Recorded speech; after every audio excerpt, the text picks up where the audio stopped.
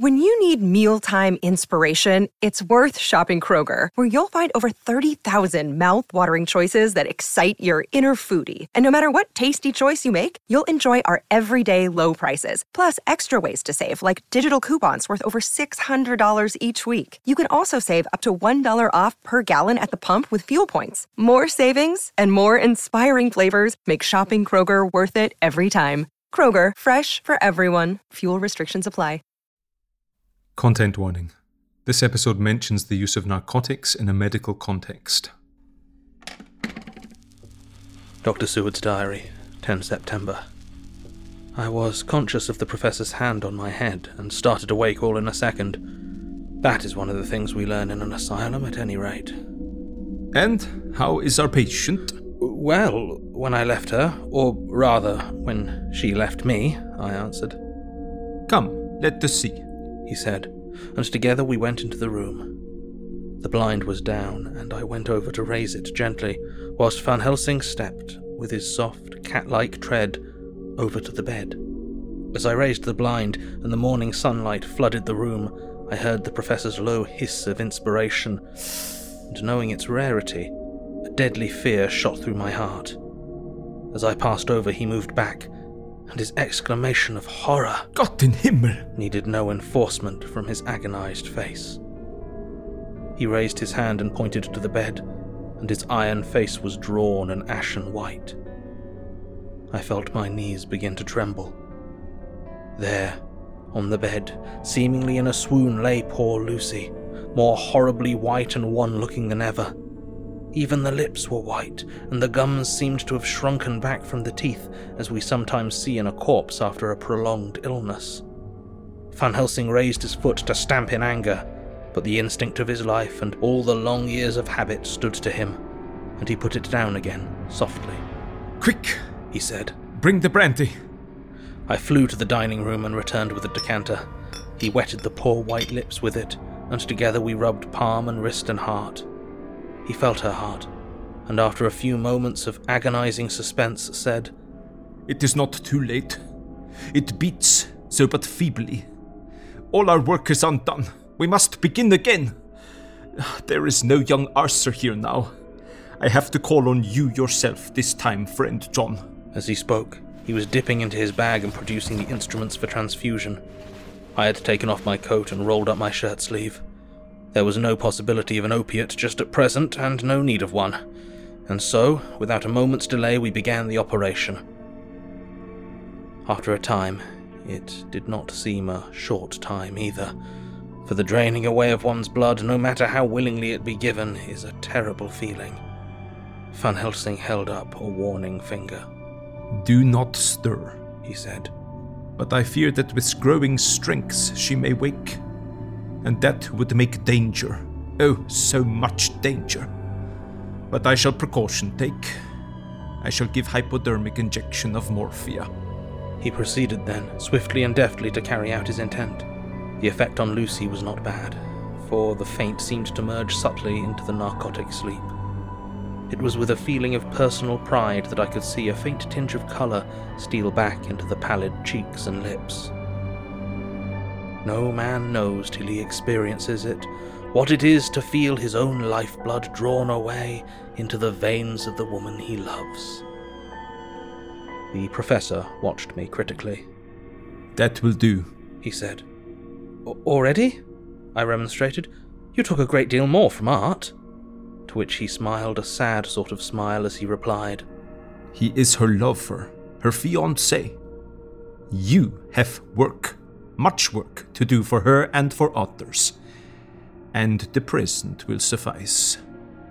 When we stopped the operation, he attended to Lucy, whilst I applied digital pressure to my own incision.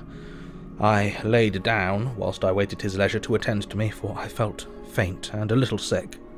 By and by he bound up my wound and sent me downstairs to get a glass of wine for myself. As I was leaving the room, he came after me and half whispered, Mind, nothing must be said of this. If our young lover should turn up unexpected as before, no word to him. It would at once frighten him and enjealous him too. There must be none. So, When I came back, he looked at me carefully and then said, "You are not much the worse. Go into the room and lie on your sofa and rest a while. Then have much breakfast and come here to me." I followed out his orders, for I knew how right and wise they were. I had done my part, and now my next duty was to keep up my strength. I felt very weak, and in the weakness lost something of the amazement at what had occurred. I fell asleep on the sofa, however, wondering over and over again how Lucy had made such a retrograde movement, and how she could have been drained of so much blood with no sign anywhere to show for it. I think I must have continued my wonder in my dreams, for sleeping and waking my thoughts always came back to the little punctures in her throat and the ragged, exhausted appearance of their edges, tiny though they were. Lucy slept well into the day, and when she woke she was fairly well and strong, though not nearly so much so as the day before. When Van Helsing had seen her, he went out for a walk, leaving me in charge with strict injunctions that I was not to leave her for a moment. I could hear his voice in the hall, asking the way to the nearest telegraph office. Lucy chatted with me freely and seemed quite unconscious that anything had happened. I tried to keep her amused and interested. When her mother came up to see her, she did not seem to notice any change whatever, but said to me gratefully, "Oh, we owe you so much, Dr. Seward, for all you've done, but, well, you really must now take care not to overwork yourself. You're looking rather pale yourself. You want a wife to nurse and look after you a bit, That you do." As she spoke, Lucy turned crimson, though it was only momentarily, for her poor wasted veins could not stand for long such an unwanted drain to the head. The reaction came in excessive pallor as she turned imploring eyes on me. I smiled and nodded, and laid my finger on my lips. With a sigh, she sank back amid her pillows. Van Helsing returned in a couple of hours, and presently said to me, "Now you go home and eat much and drink enough. Make yourself strong. I stay here tonight, and I shall sit up with little miss myself. You and I must watch the case, and we must have none other to know. I have grave reasons. Do not ask them. Think what you will. Do not fear to think even the most not probable. Good night." In the hall, two of the maids came to me and asked if they or either of them might not sit up with Miss Lucy. They implored me to let them, and when I said it was Dr. Van Helsing's wish that either he or I should sit up, they asked me quite piteously to intercede with the foreign gentleman. I was much touched by their kindness. Perhaps it is because I am weak at present, and perhaps because it was on Lucy's account that their devotion was manifested, for over and over again have I seen similar instances of woman's kindness. I got back here in time for late dinner, went my rounds, all well, and set this down whilst waiting for sleep. It is coming.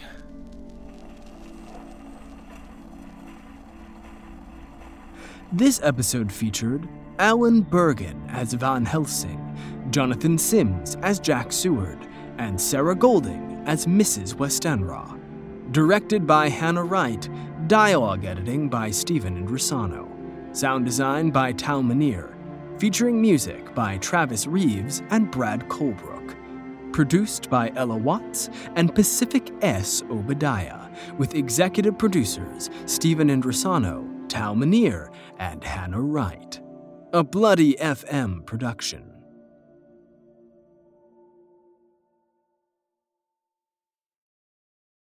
Murder in America is a true crime podcast that covers stories from all 50 states, including stories of mass shootings, serial killers, and lesser-known murders. Do you find yourself doing more research after listening to a true crime show? Well, Courtney and I used to do the same thing, and that's why we created Murder in America. Our podcast dives deep into each case. Our storytelling will make you feel like you're right there within the case with us, watching it all play out, and we do not shy away from the graphic details. If you're a fan of true crime, then listen to Murder in America on Spotify now.